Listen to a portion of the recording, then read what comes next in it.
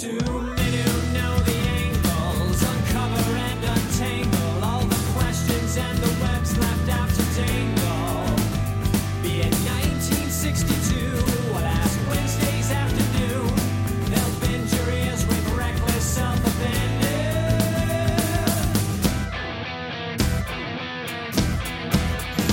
The amazing Spider-Talk. The amazing Spider-Talk.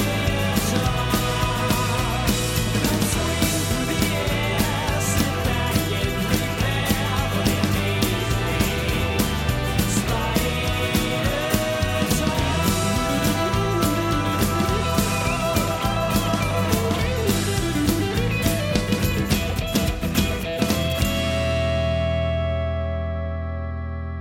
Hello, I'm Dapper Dan Gavoston, and I own every issue of Amazing Spider-Man, including the annuals, which I say definitely count, including that 1995 one that's not even an annual. Wow, we're just lighting up with the controversial greatest hits, Dan. Well, you got to start strong. I'm the mischievous one, Mark Ginocchio, and I own every issue of Amazing Spider-Man, including the annuals, including the negative issues, and those count. The annuals don't, especially that 95 one. But anyway, like, what are we doing here? Like, it counts if it counts in your heart. Like, isn't that what Available Alan said? I don't know, whatever. But we're here and we're about to do a show, I think. Yeah, so on that point, welcome to the Amazing Spider Talk, the show where two fans and collectors argue about annuals, but also uncover the strange, fun, and fascinating history of the Spider-Man comic universe. Thanks for joining us for another of our review episodes of the Amazing Spider Talk. If you want to swing along with us on our journey through Spidey's past, present, and future, subscribe to Amazing Spider Talk on your favorite podcast app and leave us a review to help spread the word about our show. This podcast exists because of the support of our Patreon members. If you want to receive early episodes, exclusive artwork, and keep this podcast going, go to AmazingSpiderTalk.com and consider joining our Patreon, where all the episodes of our upcoming Season 6 have already started going up several weeks early, including interviews with some of our favorite Spider-Man creators. But today on the show, Mark and I are going to be discussing Amazing Spider-Man Volume 6, number 24. This issue is written by Zeb Wells. The interior and cover pencils, which are quite awesome, are by John Romita Jr., with inks by Scott Hanna, colors by Marcio Menez, and of course, letters by our favorite VC's Joe Caramagna. This issue was first released on April 19th, 2023. Mark, why don't you take us through what happens in this issue? Absolutely, Dan. I'm in a new comfy setup here, which is just going to make my recaps even more illustrious than they usually are, okay? So I'm raising the stakes. All right, the Baxter Building. 1 year ago. Maybe. Well, past midnight, at least. Or well past midnight. You know, punctuation matters, right? Anyway, Ben Grimm is getting a stack. He calls himself a genius, but he just pulls a fully made hero out of the fridge. And I gotta think, unless Reed has invented some kind of polymer that prevents bread from getting stale while it's sitting in the fridge for hours on end, how smart could Ben actually be here? Plus, he's already got tomato on this pre-made hero. It's like sliced thin. Like, it's gonna be making the bread soggy. It's soggy tomato bread, and that's stale. That's been in the fridge for a couple of hours. This scene is really upsetting me, Dan. Mark, calm yourself. It'll be fine. It'll be fine. He's the thing. He's made of rocks. I great guess could his so, taste but he buds says be? he's a genius. Anyway, Ben hears some racket, and it's Reed and Sue looking so lovely. Superhero marriages, am I right? But wait, the racket can't be from them because they just got in. It's Spider-Man stealing the mini fusion reactor match.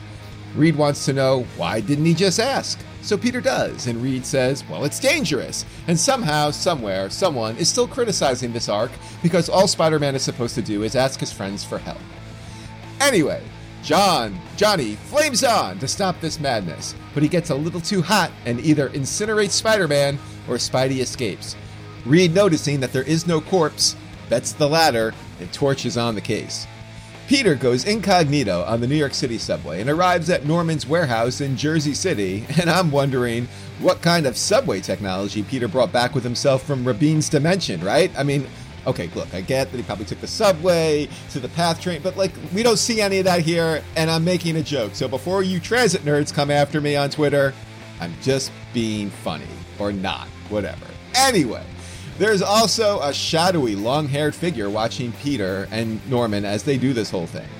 Peter gets to the warehouse, and Norman reveals a very futuristic spider suit, and then he drops some exposition about all the other tech Peter has been borrowing from superheroes.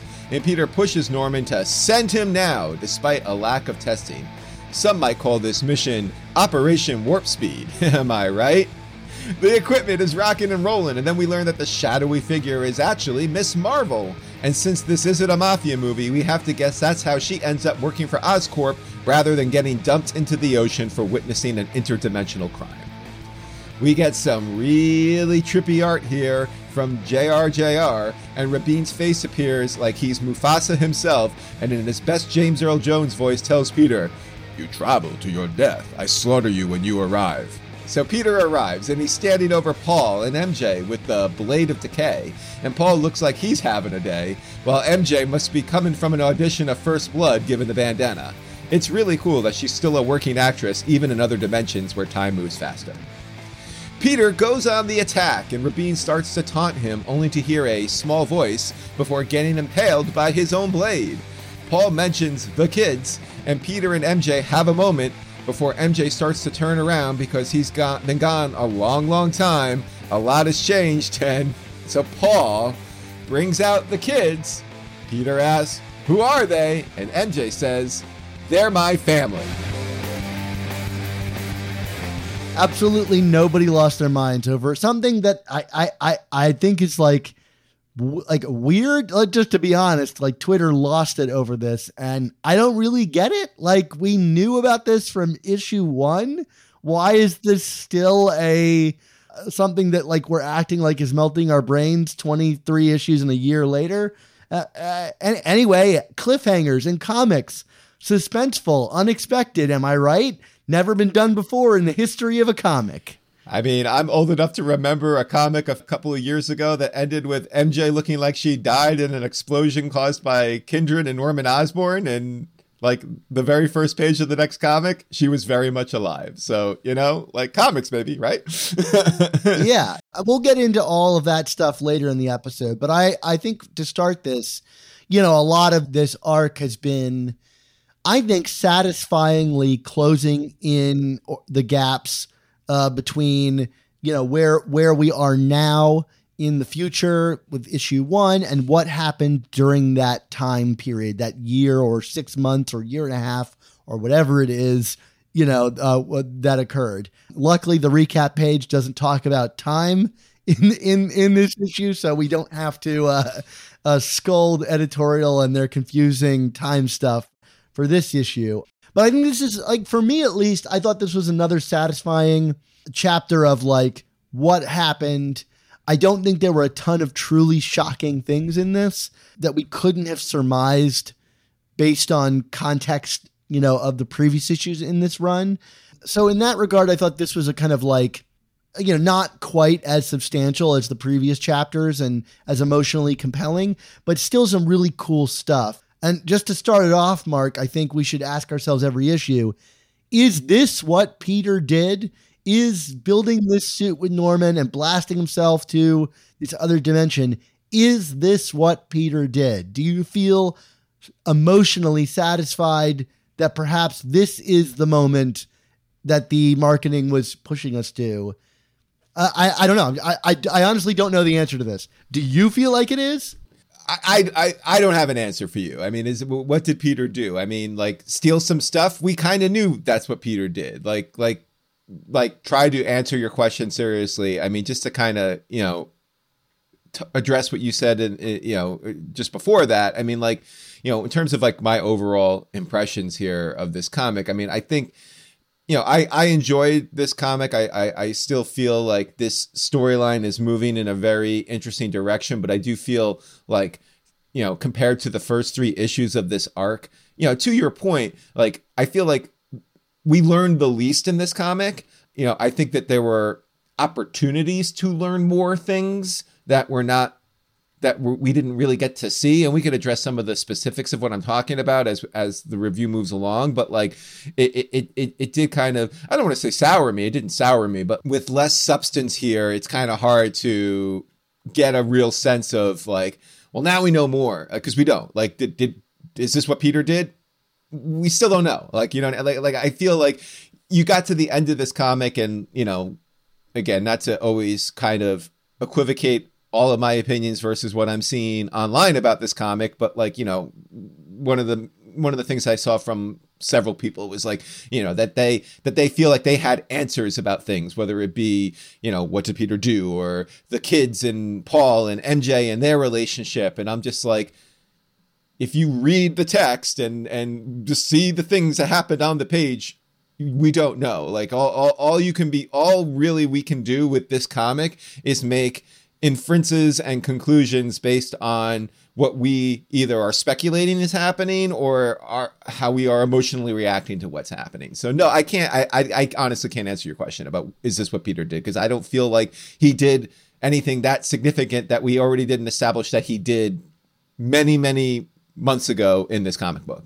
The only reason I would like mount a case that this is maybe one of those big reveals is that like, so like, yes, we can infer a lot of this stuff here. Obviously he would have to return to Xibalba at some point and save MJ. And, you know, we can make that connection because we know that he works with Norman in some way and steals FF tech. And here we see him doing exactly that. It's just a lot of these elements are the very things that this book has been cagey about up to this point. It's like, we know that he worked with Norman, but they've been very clear to not tell us on what, you know, and here we see exactly the what of that, right? We know that Kamala is working with Norman. We don't know why. And here we get our first real glimpse into what that is. We see Norman building spider suits. How did that start?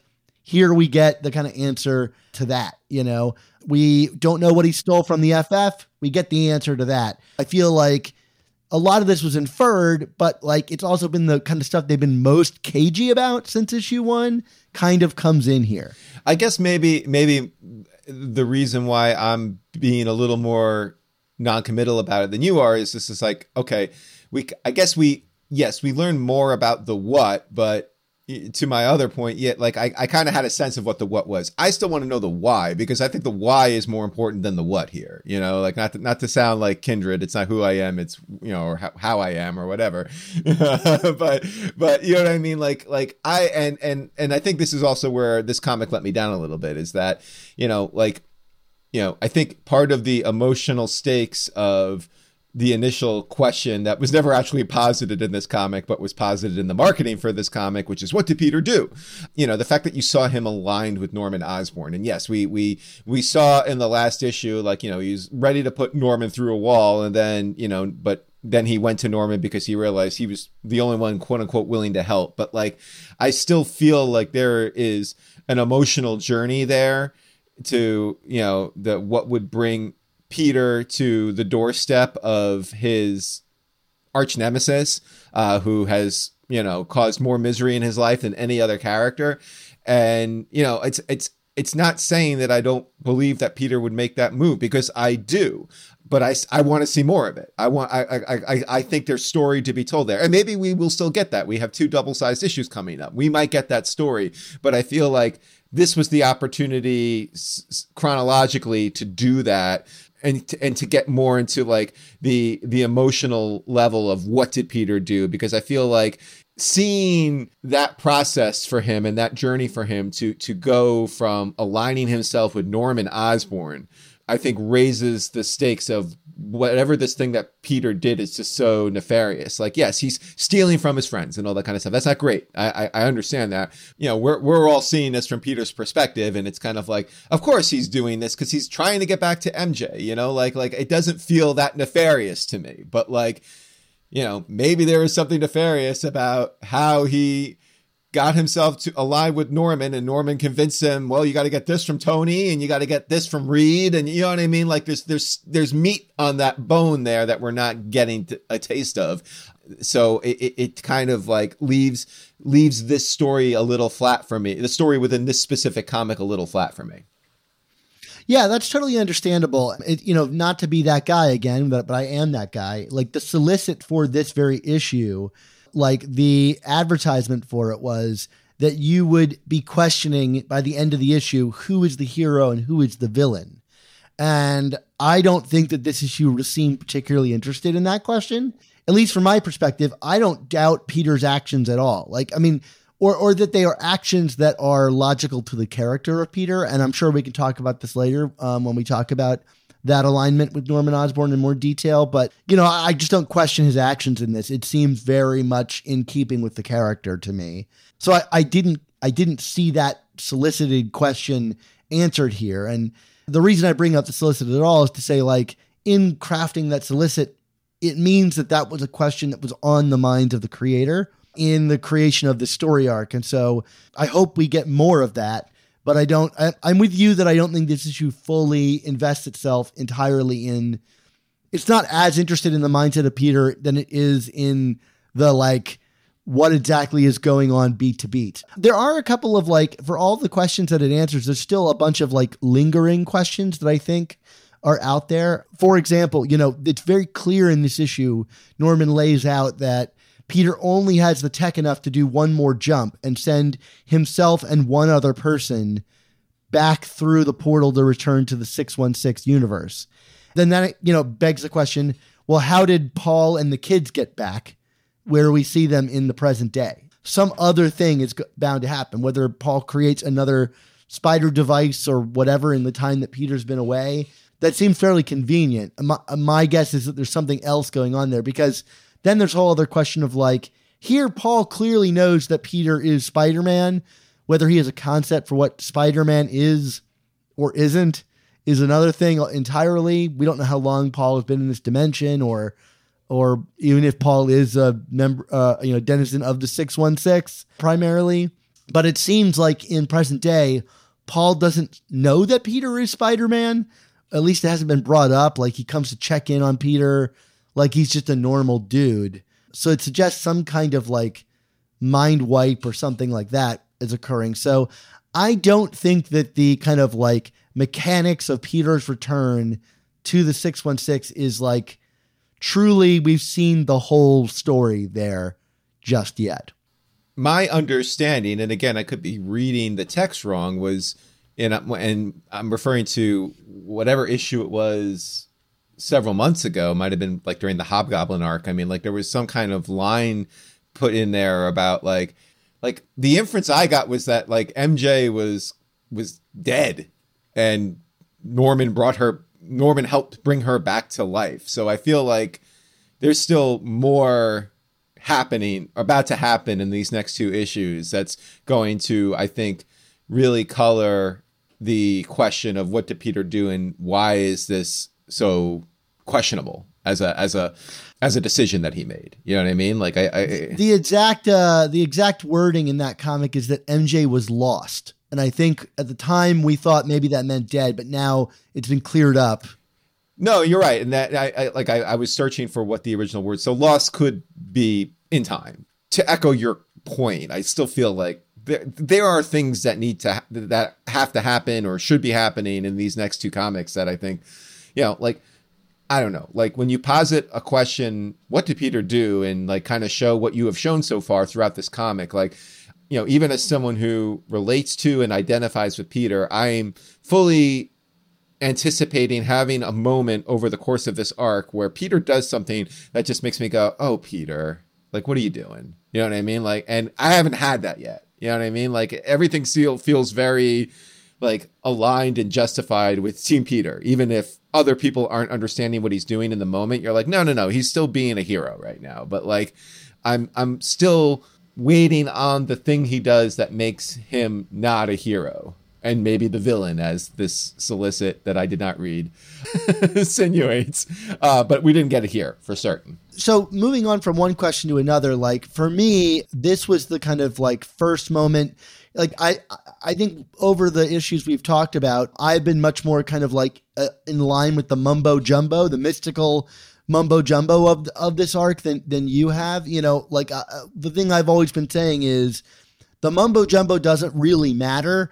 It's the stakes, the immediate stakes for Peter and his friends and family. And I think the book has done a really good job of like, look, it's all the, you know, compared this to like a Hickman comic, you know, the mumbo jumbo takes the forefront there, you know, and like, and you're meant to understand it.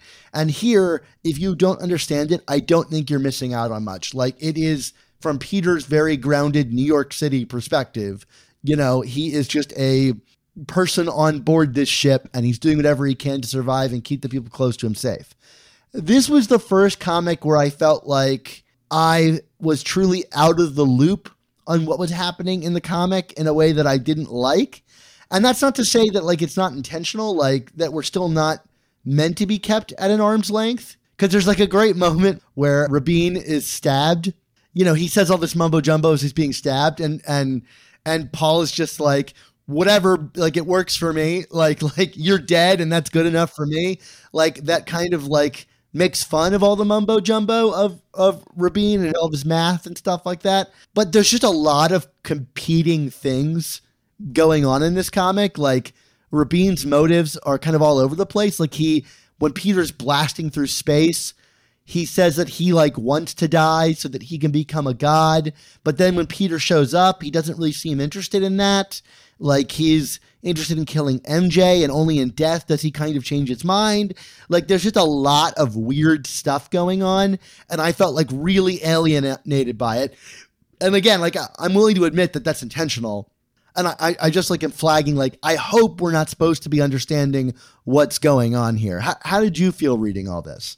As you acknowledge, I think it's just more of the same for me. I mean, like this is, like you said, this is probably like my least favorite aspect of this story is this kind of like very cosmic-y kind of mythology behind it that's driving the action here. But I do agree with you that I don't feel it's an like, yes, it's happening, and I guess understanding it or being on board with it is certainly, you know, it's not a bad thing to as a reader, but like I also, like you said, like we've been getting so much from Peter's point of view and like that sense of desperation and drive from him that, you know, like that's at the heart of this book, not like Rabin's ceremony here, but which is just a long-winded way of saying like I didn't find this comic specifically to cross a line in any way, the way you kind of are insinuating, like that would have like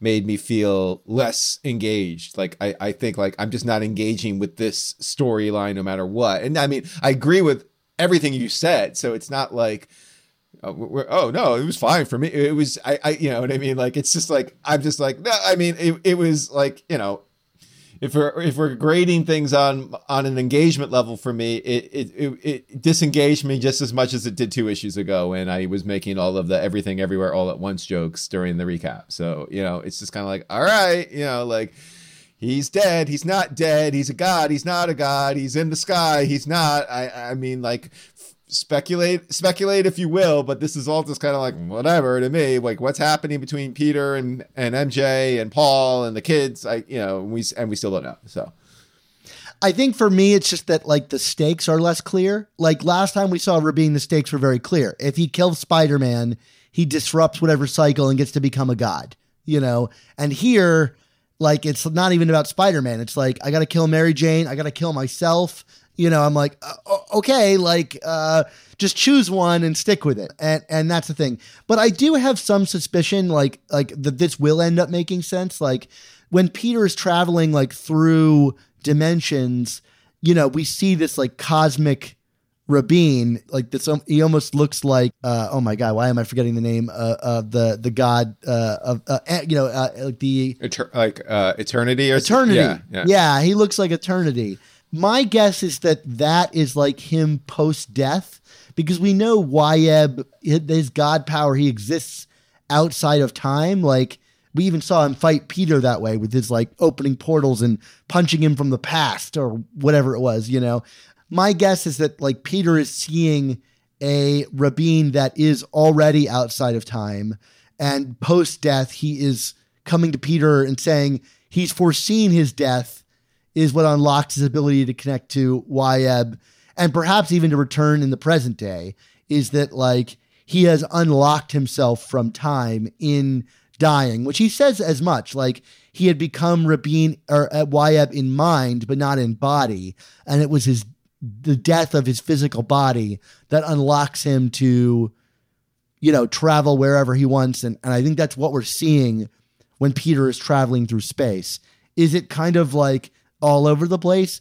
Yeah, but I do have a feeling that it will make sense ultimately. You know, especially because like his death seems deliberately to be a bit of an anticlimax. Like if this was meant to be truly the death of Rabin in any real way, like it's a really small moment. Even JR does not play it up visually. Like it's a little bit visually confused, and like, you know, Paul, I guess, stabs him in the back. You know, it's not a big moment.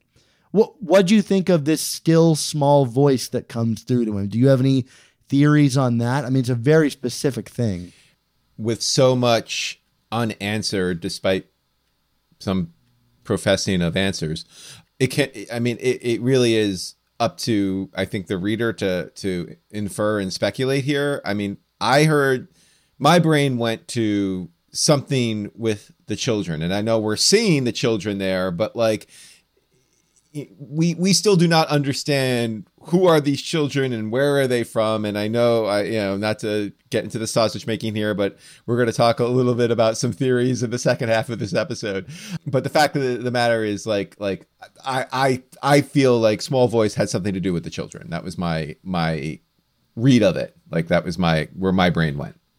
I think that's obviously, I think that they want you to think, and it seems like the logical conclusion. And again, it's to say, I don't think the nature of these kids is what we think it is. Like there is something else going on here that we're going to find out in the next 2 issues. All right. That seems like a good enough breaking point to talk about our Slack. So Mark, take it away. Well, absolutely. Hundreds of listeners like you hang out in our community of Spider-Man fans on Slack. The amazing Spider Slack community is absolutely free to join, and you can jump into active conversations with awesome people about collecting, conventions, movies, new comics, old comics, and more. Dan, what's been happening in the Slack this week? Yeah, Mark, this week in the Slack has been kind of an awesome celebration of many of our Slackers getting key comics for their collection. We have a whole collecting channel, and people sell books there and share things that they've been doing with their collections. But it's kind of cool. Our editor, Alex Galucki, who I'm sure will put a picture of this in the video version of the show, he picked up an Amazing Spider-Man #2 for his collection, which is a really big issue. And even our listener Z, who gave me the t-shirt that I wore a couple episodes ago, picked up an Amazing Spider-Man #1. And they both shared those experiences on there. And even, Jeff, who's been a longtime listener and supporter of our show, he picked up, original art from this very run of JRJR's work and shared it on there. So it's just cool. A lot of shared love over the Slackers' growth of their collections and unique memorabilia that they have. And people love sharing that stuff in the collections channel there on the Slack. So have you shared your copy of ASM -1 yet, Dan? Or I have not, because it's still coming in the mail. Oh, Mark. okay. I'm still waiting on it. Got it. Yeah. So anyway, come join in on the fun. Come join our amazing Slack. There's a link in the description of this episode that'll let you sign up in less than a minute. So with that, let's get back to our review of Amazing Spider-Man Volume 6, number 24. So Dan, talk to me about the Fantastic Four sequence. It seems like you're a fan. I am a fan, Mark. I thought this was a really fun, aside in this comic, nice to mix in some comedy here and there. Like the stuff with the Thing. First of all, John Romita Jr. kills it on drawing the Thing. I would definitely read an FF Spidey team up book from Wells. I think he has the voices down really perfectly. There's a little bit of Silver Age-iness in this that makes it fun and I kind of associate with any kind of reading of the Fantastic Four. And I just like reading Zeb Wells with this tone of comic of, you know, and just like, even if it was a flashback, I like seeing Peter on the run and kind of up against other heroes doing his own thing, like in a misconstrued way. It took me all the way back to Amazing Spider-Man #1. And I just thought this was a really fun sequence. But I don't understand, Dan. What I keep hearing is that people think Peter is acting out of character here. What do you think about that? I don't think so at all. I think this is completely in character for Peter. I mean, yes, to your point, everybody seems to be deliberately missing that he asked for permission, well, after the fact, but they also aren't going to allow him it then. You know, this is a person who is desperate and desperately doing what he needs. I think this is very in keeping with him, like all the way back in Amazing Fantasy 15. Like the character, yes, you could say he changed by the end of that story, but in that story, he invites his peers to join him at the science exhibit. And when they tell him no, he scorns them immediately and continues to do his own thing. Like Peter has always been the type of character to push aside loved ones, whether that's Mary Jane or Gwen Stacy or his Aunt May, because of his own stubborn determination to do what he thinks is right. And in this instance, he's very clear on what he thinks is right. He needs to save MJ, and no one is going to get in his way. And that's what makes the character so interesting, is there's a very real road to put Spider-Man on the path to becoming a villain, which again gets back to that solicit I mentioned earlier, is like he is someone who has a rugged determination behind him that you could see going the wrong way. And we may very well reach the end of this arc and realize what Peter did was a massive mistake. You know, like in his determination, he did something that he's likely going to regret, whether that's working with Norman or going to another dimension or messing with space-time continuum. I don't know. This is very Peter Parker to me. You, Mark? Yeah, I look, like, again, I hate to keep framing the debate around some of the criticism that I'm seeing in pockets around, you know, the online communities. But the fact of the matter is, like, you know, having quote unquote growth as a character doesn't mean that all of that character's previous characteristics, specifically the flaws and the fallible ones, just disappear completely from the character. Like you are allowed to grow and improve and still make the same mistakes, because that's what humans do. And that's, you know, like, yes, we're reading about a superhero and a comic book character, but, you know, I've always felt that the appeal of Peter Parker is the fact that he is so relatable and he is the everyman and he is someone that you can see. You know, like you could see anybody kind of walking into that role because of just how generically relatable he is as a person, as his fallibility. So, you know, yes, we you know, like you said, at the end of Amazing Fantasy 15, things happen and he's changed, but like we've seen continually over the years, whether it be in the Ditko era, the Romita era, the DeFalco era, the Stern era, the Michelini era, on and on and on, Peter having these moments of emotional regression because he's either acting impulsively or his determination is getting the best of him, or he's making, you know, he's making a snap decision and it's the wrong one, you know, like it's just, it's part of the canon of this character. You know, I said recently, you know, Peter is someone who routinely makes mistakes and has to own up to them. And I had several people being like, what are you talking about? Peter doesn't make mistakes. That's not what the character is about at all. And I'm like, okay, well then I guess we're just reading about the character differently. You know what I mean? Like that's because that's always how I've interpreted this, you know, whether it's Uncle Ben or Gwen Stacy or Captain Stacy or, you know, and on and on and on and on. I mean, like it's just part of the core of the character. I mean, it's just the Crusher Hogan story writ large here. You know, the stakes are different, but like, you know, or the size of it is different, but the stakes are the same and the character decisions are the same. And that's what makes, I mean, beyond all of that, even if there's growth, that's what makes the character fun to read. I want to read the fun version of this character, is the one that makes mistakes. Like a perfect Peter Parker is just inherently less fun to read. And it's just, like I said, it's also unrealistic, which is a funny thing to say when you're also reading about a character jumping dimensions and having spider powers and, you know, fighting gods. But, you know, again, that is what has been Marvel's calling card for over 60 years, is the fact that, you know, these are everyday heroes, you know.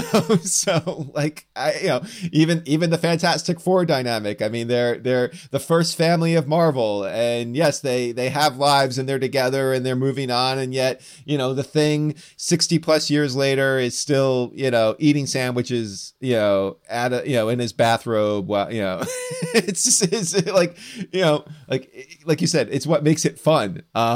So I don't understand why we're dismissing an entire storyline because we are just, you know, some people are just determined to say, well, this isn't the character. It's like, you know, I feel like, hey, you know, maybe it's not a version of the character that you like or that you relate to, but like I have not seen anything both in this comic and elsewhere during this arc that has felt like has not reflected some version of Peter Parker that I've seen in this comic book over the last 60 years. So like I really want to kind of move forward and past that as a criticism here in terms of the characterization. I don't see anything that's far off the reservation here. So, well, I'll also add that, like, I think it's really great to see this in a book like this, because like so many of the Marvel titles now have really lost what I think is the original appeal of Marvel, which is like that it's relatable characters. They like anybody could be them, or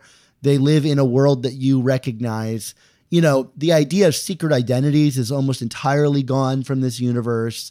You know, like most of these characters are operating well beyond their initial, like, you know, place of starting, you know, like they're not fighting the same battles that they used to fight, you know, in the comics. And, you know, that changes run to run, you know, like, you know, the Hulk is cosmic now, you know, like everything has been elevated so much over the years. It's not to say they're not enjoyable, but the fact that we've got a book with Spider-Man in it where we're still mining drama from the Norman Osborn of it all, you know, and real drama from that, I find honestly refreshing. Like that, like we're still operating in those realms, even if we are dealing with some grand mysticism and dimension hopping. I'm refreshed that Spider-Man feels like it's still interested in the things that made it popular in the first place, which is to say a flawed character at the center of it. Anyway, talking about working with Norman Osborn, I thought that was a really fun part of this story. Yeah, it's not quite as deep as I think you wanted. First of all, JRJR's visuals of like the new suit and all the mechanics of like popping the spider into the chest and all of that stuff is really cool. There's some great dialogue here. You know, Norman's like, "Thank you for trusting me in this." And Peter's like, "I don't," you know, and I you know, that stuff is what makes this drama between the characters so fun, is like it is an inherently fraught connection there, and you can feel the stakes of it. You know, when he says like, "Just do it," you know, half the time I'm expecting it to just turn New Jersey into a crater, you know, so like I thought that whole sequence, even before we got to the trippy dimension hopping stuff, was really a great deal of fun. Yeah, no, 100%. And, you know, like there were, it's funny. There were aspects of reading this book where I almost like didn't recognize the art as JRJR, but then when I look more closely at it, I'm like, oh no, it's his style is certainly there. But like, I definitely feel like this book was pushing him in angles that I don't know. Well, certainly not in a Spider-Man book that we've ever seen from him before, you know, like, so it was just the art in this whole book was a tremendous amount. I mean, like, look, I am an unapologetic fan of John Romita Jr., so it's going to take a lot for me to kind of turn my opinion on him there. So, yeah. Well, it just seems like he's having fun, you know, and I think you can see it on the page. I think the page that we're, you know, probably just shadow referring to is like spaghetti Spider-Man, if you will, like him being just stretched, you know, to pieces. Like, but what I love about that is it's still, as cool as that visual is, it's still very like aligned with the story as it's being told. Like it's very mathematical. You can see the grid lines and the way that it's done, but also looks like a web, you know, as he's going through it. And like one of the things I commended this writing for doing is like selling me on Spider-Verse. in the background that like, oh, it's the magic and math are one and the same thing. I mentioned the Thor connection a few episodes ago, but here you can literally see it. Like it looks like strained, quantum graphing, but it also looks like a web. And it's like that theme that we got all the way back to JMS, which is like, is it science or is it mysticism? And here you can see the literal, like one visual sells me on all of that. I just think, wow, what a triumph. Like if you can sell one of the biggest skeptics of the comic Spider-Verse on this concept, with a single visual, this was it. What a cool way to put it. I'm sure you had an equally jaw-dropping experience with that page, yeah? Oh, 100%. So Dan, we alluded earlier to the fact that elements of the ending were a little anticlimactic and kind of like, well, that happened. But why don't we talk about the Peter, Paul, and Mary Jane of it all, which is, I'm sure, totally unintentional, right? In terms of what is happening here, because obviously this is the sequence that kind of broke the internet again. I'm curious to get both your thoughts on it, and I am feeling even generous enough to let you speculate a bit, Dan. So how do you like them apples? Oh wow, well I'm very reluctant to speculate publicly, like it's privately going on, but like.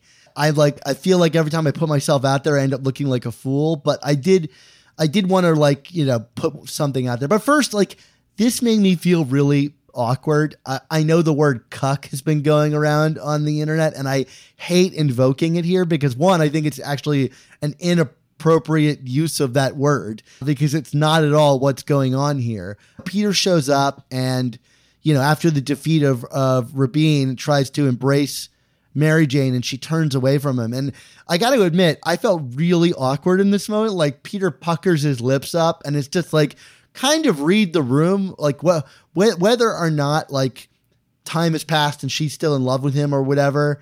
They just killed like this dude that has been trying to kill them. Yeah, who's been potentially tormenting them for years in their time now, or however long it is. Yeah. I can understand emotionally for Peter. That's what makes it so awkward is emotionally for Peter, he loves Mary Jane and wants to go save her, and he wants to be the hero and the big kiss embrace, and that gets obviously turned on its head. It just like my gut just went I felt really uncomfortable with the way that JRJR drew it.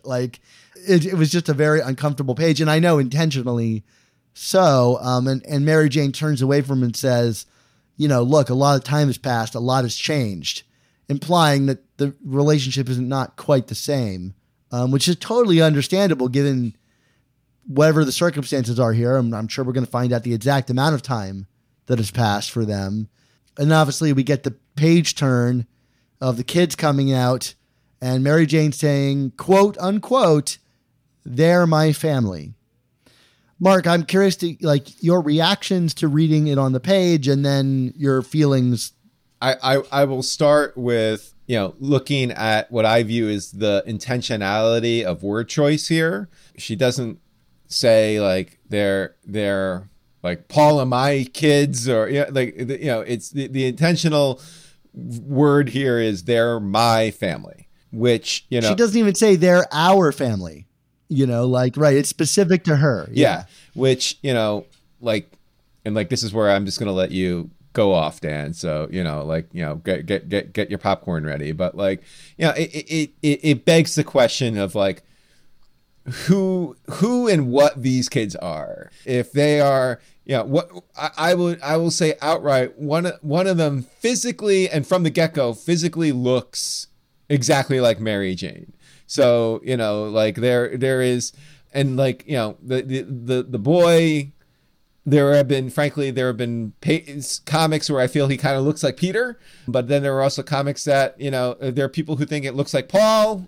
Okay, whatever. But either way, the girl definitely looks like MJ. So it does stand to reason that these children are of some kind of genetic linkage to MJ at the very least. So they're my family, and meaning her family. You know what I mean? So I don't know what we can infer beyond that. Like you said, there was just a whole lot of awkward in that scene, and things that that have happened that we have not seen yet, that we know we're going to see. I don't read the solicitations, but frankly, from people rage tweeting about it, I've seen preview pages for the next issue.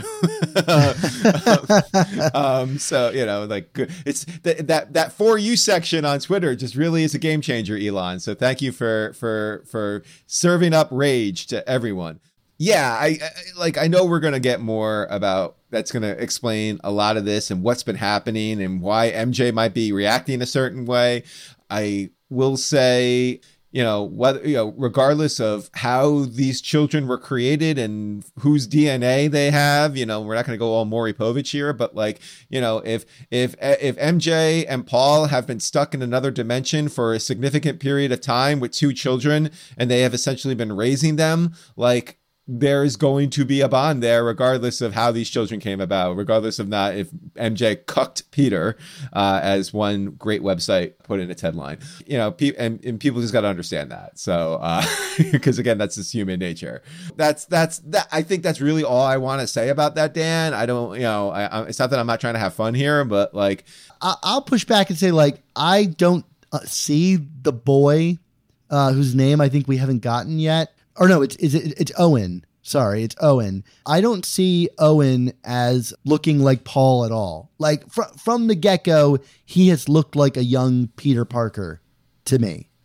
I think what we are, and this is not to dismiss you because I actually agree with you, Dan, but I think what we have learned dramatically about this specific run of comics is people are going to see what they're going to see, and I think frankly what I don't want to say what they want to see, because I don't want to imply that you're jumping to a conclusion based on some kind of wish casting here, but I think that there has been a fair amount of projection going on from readers in Spider-Man for the last year or so, and I think when it comes to the identity and the genetic disposition of the children, it's more of the same. Because I had several people tell me point blank, "You're crazy. It clearly looks like Paul.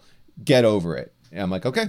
I mean, that's what you saw. I don't see it that way. Right. And to your point earlier, if it is Paul's child, great. Let's explore what that means and why we went this direction. And, hopefully they can convince me that it was the right direction to go with the character. I can be convinced of almost anything, as long as the writing is good. I will say, I said this on Twitter, Dan, and I'll say it here for our podcast listeners as well, since I feel like a lot of the people who tend to engage with me about this stuff on Twitter don't actually listen to our podcast. That is a certainty. Yeah. But I will say that, yes, let's get the explanation and the reasoning and the emotional heft behind this. But I'm not going to make a prediction. I'll let you make the prediction. But if the answer is ultimately, well, Peter, you were gone, I was lonely, I had needs, so I slept with Paul, and these are our children, I would be grossly disappointed in that as a storyline direction. I like just as for my personal preference. I really don't think that's what it's going to be. I wouldn't love that as a decision. That's so that's outright. All. I don't love that either. And I think look, not to give the critics any kind of credit, but I get it. The book is clearly setting you up to think that MJ and Paul had these kids, right? And so if your reaction to that is I don't like that, I get it. I'm not the biggest fan of that either, but I also have more faith in this writing team, because I think it's been earned. Maybe not necessarily an editorial, because I think, but I also think if that's the direction they choose to go with it, they better have a really good answer for why that's the direction they wanted to go with it, other than we thought it would be a cool way to take the character. Cool. But you're changing a monumental part of the Spider-Man mythos by, because that's not an easily undone thing, that Mary Jane had children and went through pregnancy and all of that stuff. That's we kind of tend to ignore it from the Clone Saga. No one brings that up, that canonically happened. I'm with you. I just don't think that that's the clean answer. And I think the book has done everything it can to, one, make you think that, but also be safe enough to not confirm it. And the people that think that they know that that's confirmed are not reading the same text that I'm reading. Like, They're My Family is about as vague as you could make that statement, also known as a comic book cliffhanger. Like, heaven forbid a comic leave you like uncertain about what's coming next. And we have to embrace that uncertainty. We get this all the time. We think someone's dead. We think someone's angry. We think something shocking has happened. And then we're going to get we can very easily, if not the next issue, because I think the next issue is going to be almost exclusively from MJ's perspective, right? In Xibalba. Is that? Well, we're going to get Carr Andrews is coming on the book, Spider-Man Reign fame. And he's doing the art with Wells writing a sequence of the next issue that is from MJ's perspective. I believe we're still going to see the story moving forward in that book, but also we're getting an aside that is all from MJ's perspective. Okay, but either way, it's very possible that we may get this exact sequence again, but drawn a little differently to give you a different interpretation. You know what I mean? Like, it's so like someone's like, look at her look. She looks so stern. And it's like, again, like, that's comics. Like they're baiting you here. And like, like, I know that's another criticism. It's like, oh, this Spider Office, all they want to do is spark outrage. And it's like, no, man, this is a cliffhanger. This is like, comics have been doing this for decades. Like this is part and parcel here. Like, this is nothing out of bounds here. This isn't about trying to stoke outrage. And yes, Zeb Wells in the interview, and I'm not going to be able to go to conventions.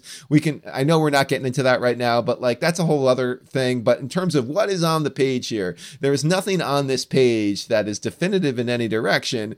And yes, like you said, it is meant to lead you in that direction, but like, I've also, like, as someone who has been reading these comics for over 30 years, I'm not taking that bait. You know what I mean? Like, okay, give me that story. What's next? And then I will make the judgment, because I feel like you have to in a storyline like this. Like, yes, you're allowed to judge a story, an individual comic on an individual basis and how it sets up the next part of the story. But like, I don't feel like you can say, I know what happened in this arc from one part of a comic that's halfway through the arc. That's all. So there you go. Anyway. Right. And I think also, like, just for me, like, this ongoing run has been a very good way of like really assessing how you and I grade things on the show too, which is to say, like, are we enjoying it in the moment? Right. Like, it might go a direction that we're not happy with, but at the current moment, all we can say is what we're reading on the page. And I'm really enjoying what I'm getting in the moment. And my expectation is always going to have to side on this will be good until we get to the point at which it's not. Like, Kindred could have had a great end that justified all of that. It was a taller and taller and taller thing to mount, making something that would justify and clear up that. And they didn't end up doing it in the end. And there were issues in the Kindred saga that we really enjoyed, like the one with Peter in the theater, right? That was all about Kindred. And we were like, in the moment, that was really satisfying. Looking back, that was an unearned chapter in an ongoing saga. Like, will history maybe look at these Wells books differently than we're feeling in the moment? Perhaps, but all we can talk about is what we're enjoying now. I did want to say, like this kids thing could go multiple directions, right? It could be MJ and Paul's kids. It could also equally be that Peter and MJ slept together before she went to another dimension.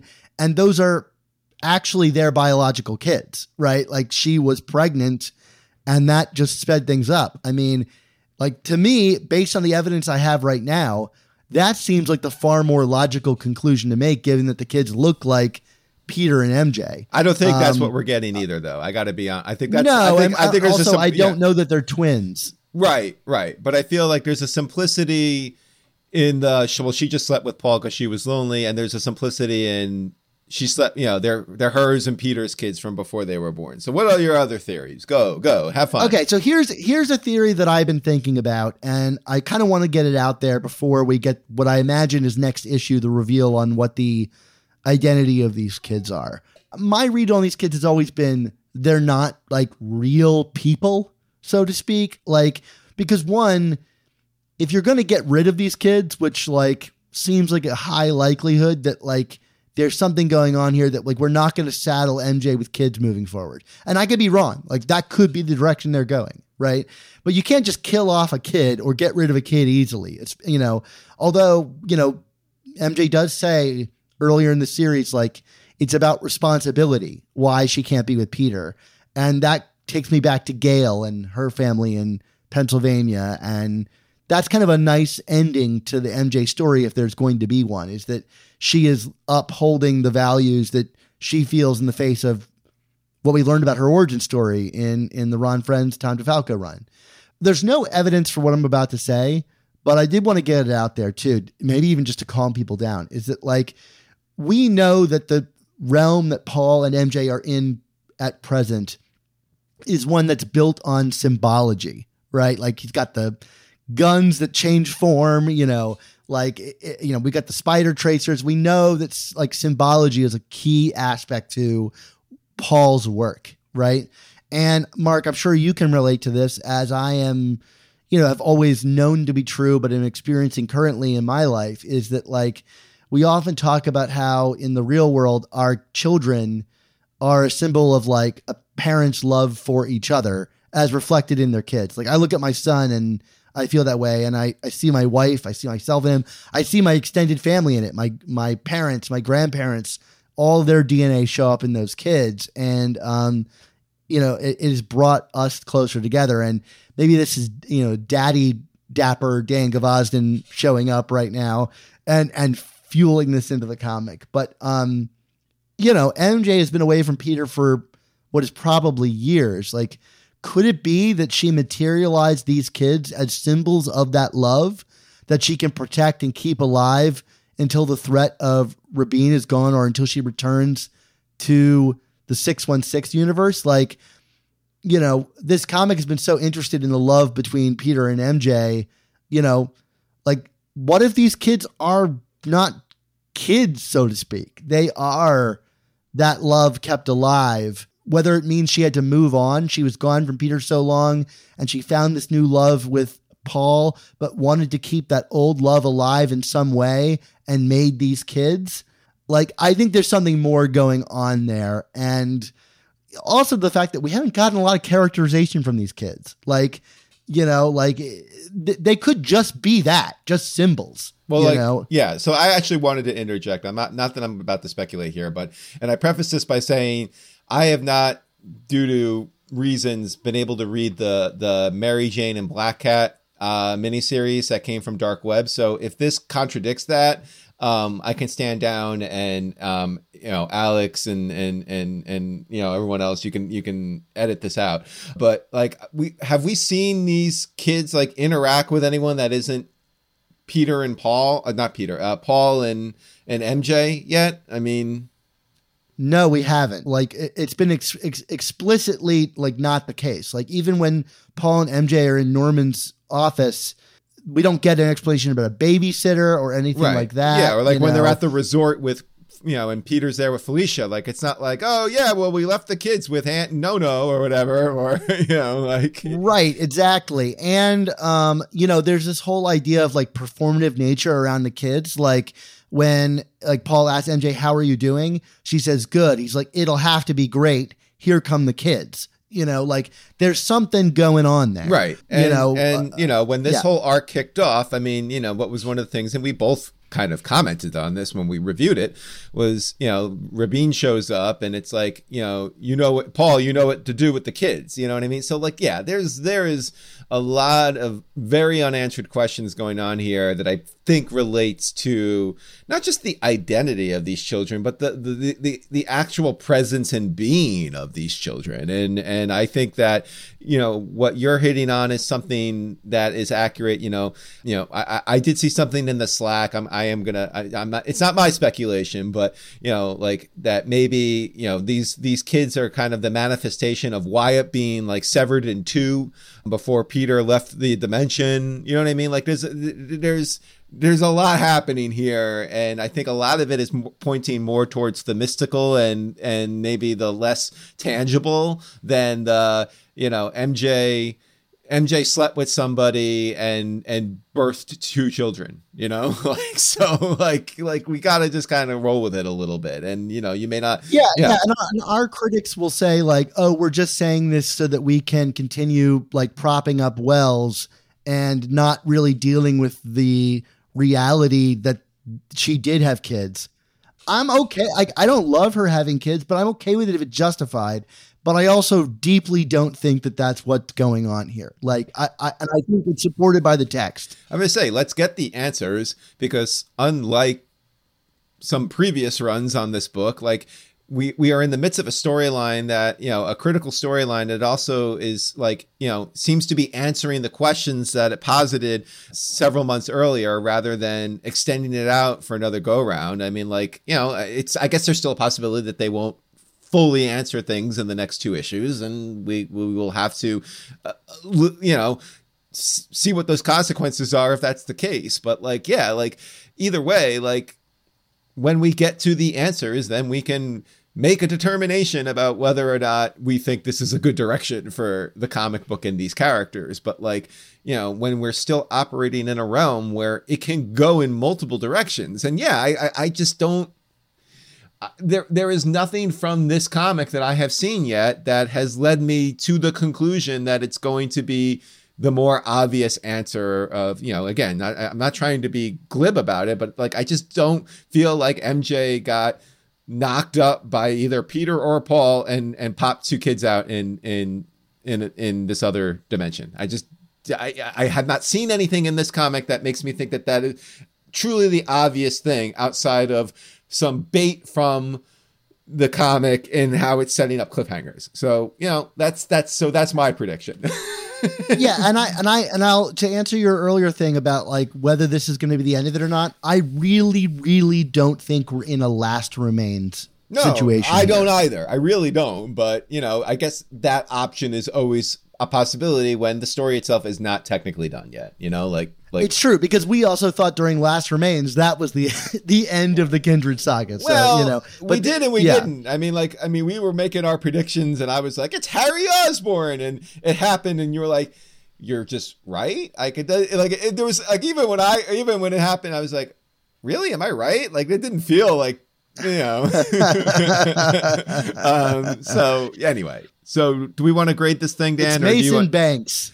Yes, that is behind all of this. Yes. Yeah. Let's get to our grades. Mark, what'd you think of this one? I'm giving this a B. I mean, like I said, I enjoyed it, but it's probably like my least favorite installment of the arc so far. But like, I'm still completely on board with this. I mean, you know, so but like this book didn't shine for me as much as the last 2 did, for certain. So.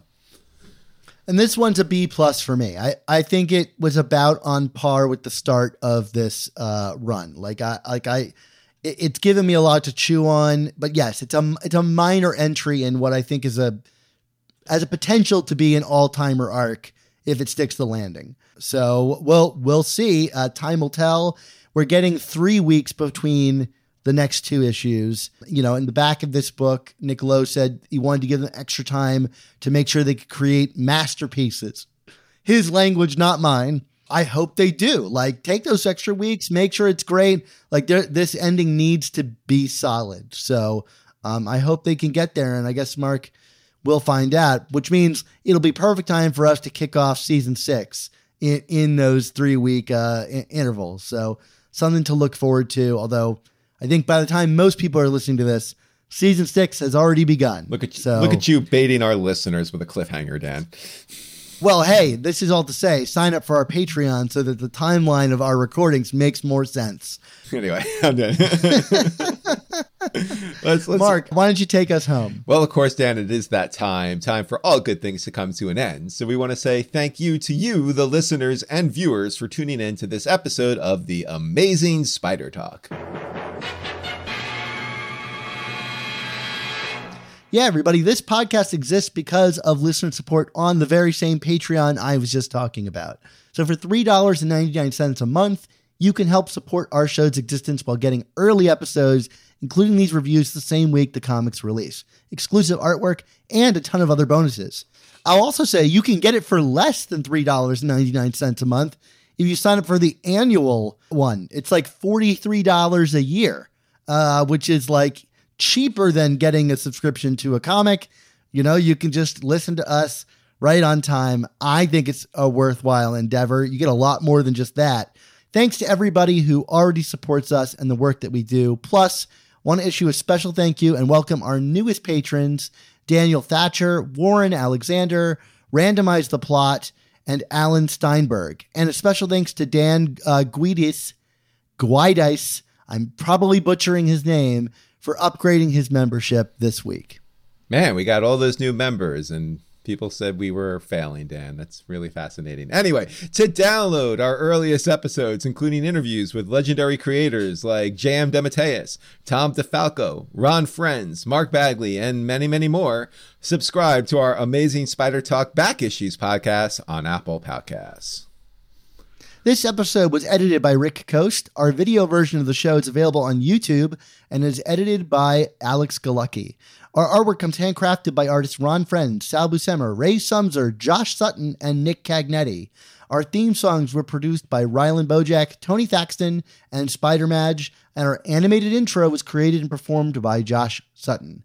So Mark, until we both get spaghettyified when we travel to the podcast dimension, what's our motto? Ooh, spaghetti. That's almost as good as like a week-old sandwich in a refrigerator. Our motto, of course, is, with great podcasts, there must also come the amazing Spider Talk. Don't miss the next installment.